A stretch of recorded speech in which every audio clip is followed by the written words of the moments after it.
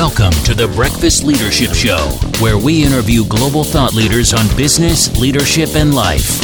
Here's your host, keynote speaker, best-selling author, and chief burnout officer of the Breakfast Leadership Network, Michael Levitt.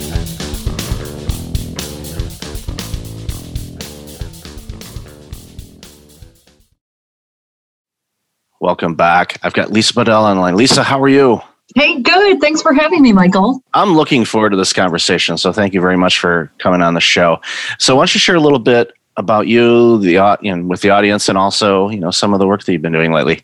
Sure. So I've got a lot of different titles, from CEO of FutureThink to futurist to keynote speaker and author. And a lot of the work that I do centers on innovation and more recently, simplicity, because what we found with people is that they can't get to the innovation because everything's too complex.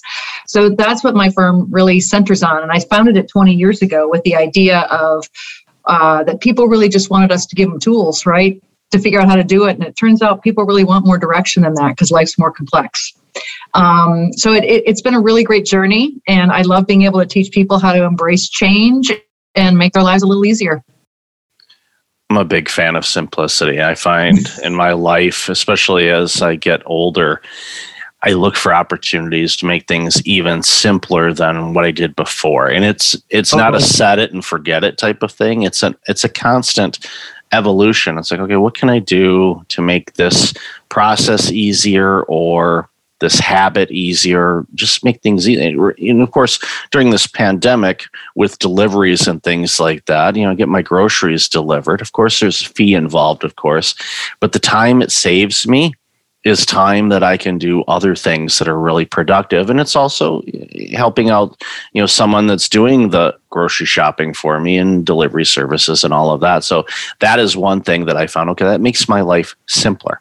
I just go on the app, I pick the things, they send me a note, it's out of stock. Of course it is. Supply chain has been messed up during this pandemic. I'm not shocked, right? Well, I'll try that one, or no, give me the refund. But At the end of the day, using different things to look and to make things easier and simpler is great. And in a workplace environment, which I know you do a ton of work around this, so many people get bogged down because of communication and silos and all these other things that they long for simplicity, but they don't know how to get there. Well, we talk about, when I speak with people and give keynotes, I say, well, the first question we have to ask ourselves is, why do we keep choosing complexity? And people don't realize that we often choose the beast that we become a slave to. And, whether it's trying to multitask or it's trying to, everything gets the same level of urgency. We do things without challenging them and challenging the assumptions around them. The good news about the pandemic is it has helped us challenge the way we do things. So you mentioned online groceries. That's not new, right? It's just all of a sudden you gave yourself the permission and question, how can I make this easier? Making that more of a habit and routine, both at work and in our lives, I think is something that will be good coming out of the pandemic. And I hope it sticks as a habit, right? Not a one and done. And that's our mission, is we want to go in and teach people how to kill stupid rules, how to get rid of zombie meetings, how to not do the unnecessary work so they can focus on what matters. And that focusing on what matters time creates the opportunity for creativity. That's right. Or throwing something at the wall, testing things. Recently, a few months ago, one of the inventors at 3M that was part of the Post-it note discovery passed away. And, I read, the bio about him and the story behind it and how they had this adhesive that they've been, fumbling around with for years. And like, we don't know what to do with this stuff. And then they came up with the Post-it note, basically, and that generated a few $1 billion for that organization. No big deal. on something that they were just playing around with. I'm like, let's try this, and that needs to be in every organization. You play. Well, that's the point, really, which is everyone thinks that the reason you do the complexity is a problem, right, is because it's a financial drain. And really the issue with complexity is it's the enemy of meaningful work. It holds us back from doing the inventive work we need to do in the first place. And, when I talk to people, I usually ask them two questions. The first one is, when and where do you do your best thinking?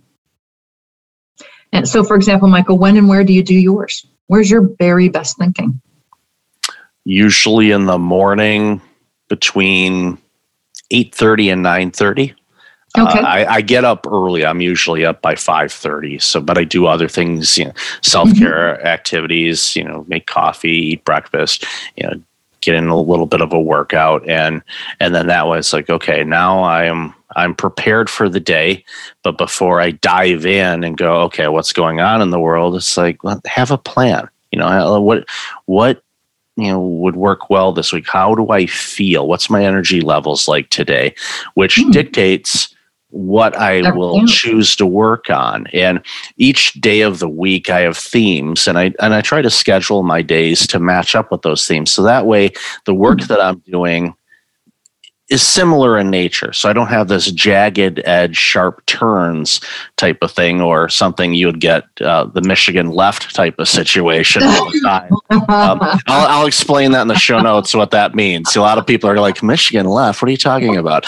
It's like, yeah, I never realized it wasn't a thing everywhere else until I never saw it anywhere else. So it's like, it's interesting. But I again, go ahead. Well, when and where you do your best thinking is important. It's really good. I heard what you're saying is you're very intentional about it. And the issue with most people is they're not. And that's part of the problem is when most people do their best thinking is when they're alone, when it's quiet, and when they're not at work. And that's an issue, right? We're not doing our best thinking at work. So then when I ask people what do they do at work? What do they spend their days doing? They answer with meetings and emails. Now, that's not meaningful work. So the point is that we've gotten off track. So we've got to help people carve out the unnecessary stuff so they can have more of that thinking time. And I think one of the issues is with management right now, they think of simplicity as being organized. Organized is not simplified. It's very different. As well as it's about productivity. People are very productive. They can get a lot done. But it's not about getting a lot done. It's about getting focused and important things done. So we've got to shift from time management to intention with our time, just like you do. So we can really know what we say yes to, and more importantly, what we say no to. Yeah, and employees need to have the authority to be able to say no to things. And many times they're afraid to. And many managers, I don't want to blame them, but I find with a lot of leaders that are really good at delegation, one thing that they're not good at is tracking what they've delegated. And not because of a project management type of situation, is they don't know that they've overloaded their project manager in this division or the front lines in this division, because they can do it. And they forget how much is coming in, instead of taking a step back and using, the work that you do and say, okay, what's important work? Who are we? What should we be working on? What is just noise or quote unquote busy work that can get deferred or deleted or whatever? That's just right. Focus on what our customers need. In conversations that I've had with many companies, especially in the early days of the pandemic, I told them, be sure to communicate with your customers right now and find out what they need now, not what you give them typically. This is not typical time. What do they need right now? And if you can deliver that, deliver that. Or if you need to adjust back what you offer because their situation has changed, then do so. Have that open line of communication going to make things easier. And the companies that have done that, have been able to navigate through this pretty well and help their customers do the same thing. Well, that's the point, is that I think the people that have really navigated the pandemic well is because they have focus. And you can't have focus and move with speed if you have complexity. So getting rid of the complexity not just gives you focus, but it gives you speed. And you're able to respond when things happen to you. But more importantly, you're able to create change when you're not in a bad time. So, ideally, this isn't all about being able to respond to a pandemic. This is about having a team that can actually proactively change the industry and catch their competitors off guard. So it's a proactive strategy, not just a reactive strategy. And I find too many organizations. I used to work in healthcare for a long time, and that is definitely, unfortunately, a reactive environment. Little complexity there, yeah, and just a wee bit of complexity with billing and compliance and patients and medications and 9 out of 10 patients not following the orders that they get from their healthcare provider. Just things like that.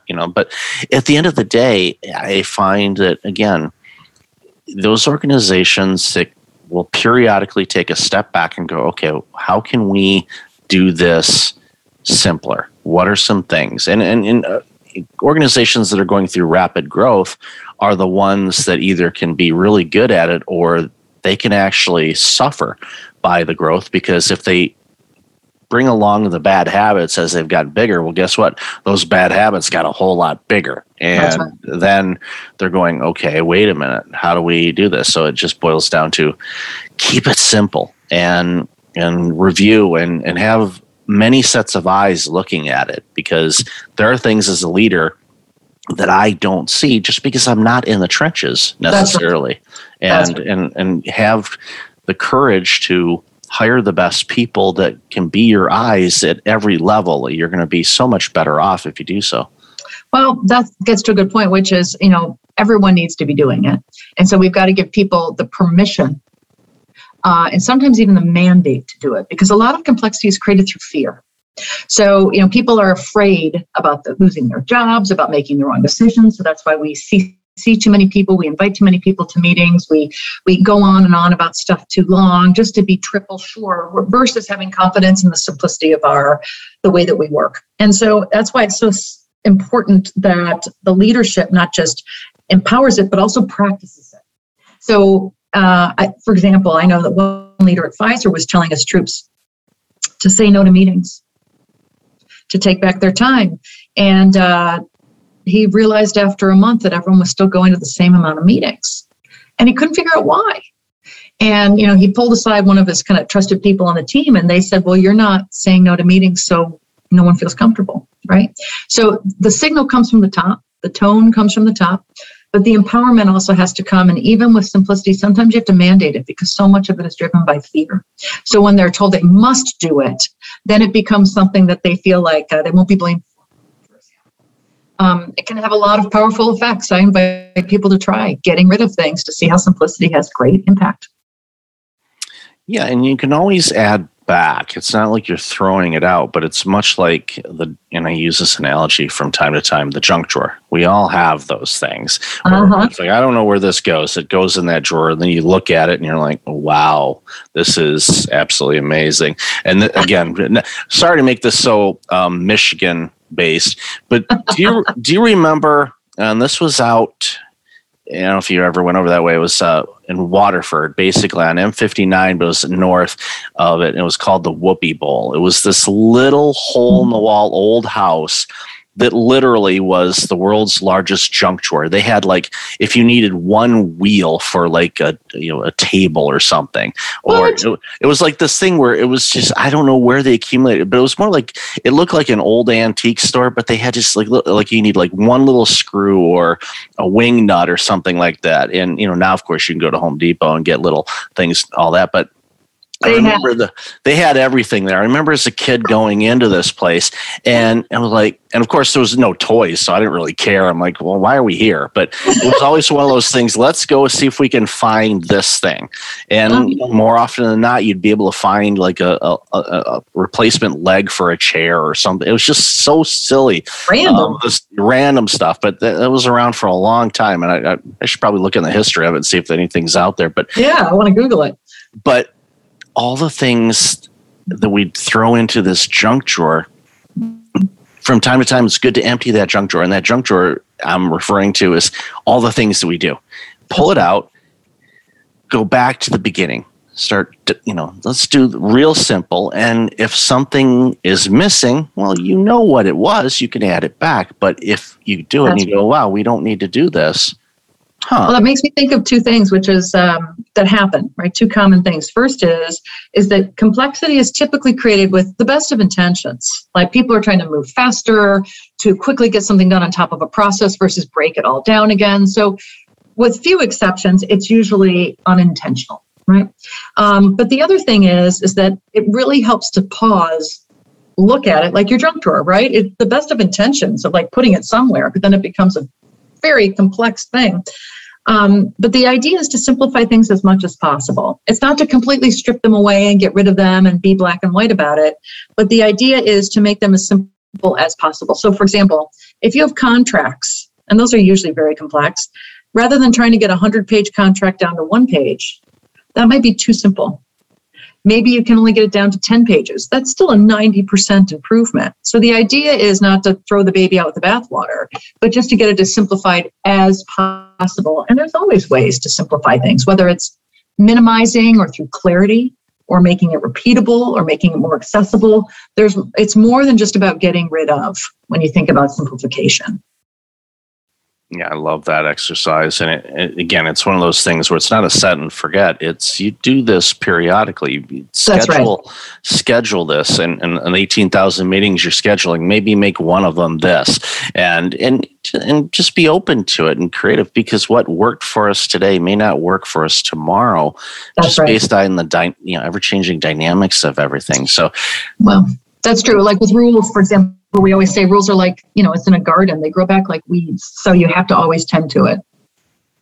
Absolutely. So in the pre-show, you had mentioned that you're starting to work on a new book, and you're yes. best-selling author and keynote speaker and all that. But and I'm guessing we've talked a little bit about the book in our conversation, but in particular, what's the drive of the book? What's going to be the meat and bones? Yeah, no, I appreciate you asking, because right now I'm in that, as what we like to call, as authors, the fetal position part of the book writing, which is just incubating it, what I've noticed since talking about simplicity over the last couple of years is that, first of all, everyone loves the topic because no one is without complexity. The second thing, though, is that I realized that many leaders misinterpret it. And they put it in the bucket of productivity and efficiency. And nobody wants to be told that they need to be more efficient and more productive. They're burned out, not because they're morons. They're burned out because they're not doing the work that matters. So I want to shift people, and my next book is going to talk not about time management, but being more intentional with our time. So if we're going to really focus on meaning, we've got to start thinking about how we use our time differently. And it's not about doing more within the same amount of time. It's about doing valuable. It's so important, and it's time is one of those things where once you spend it, it's gone. And the meaningful work, the work where you're seeing results that matters, that's in the sweet spot of everybody. Everyone has something they're really good at, and I find the organizations that have somebody and they're a little bit off. They're not getting the traction that they normally do. But you find out that they really like another type of role. And if that role is available, it's like, well, put them over in there and see what happens. And I've seen time after time, they go into that role, all of a sudden, they are like a completely different employee. That's true. And they are happy, and that's contagious. I mean, people feed off of it, like, wow, what a transition we've seen when you moved Robin over into that division. It's as if you found what she really loves doing, and it's made such a positive impact in that department, which has a ripple effect throughout. And it's just knowing your team, using a sports analogy. It's like, okay, you've got players, you're like, okay, yeah, they're all great in this position, but this particular player is really good at this role. Okay, well, we got somebody in that role already. Well, what about, is there any roles that person could do?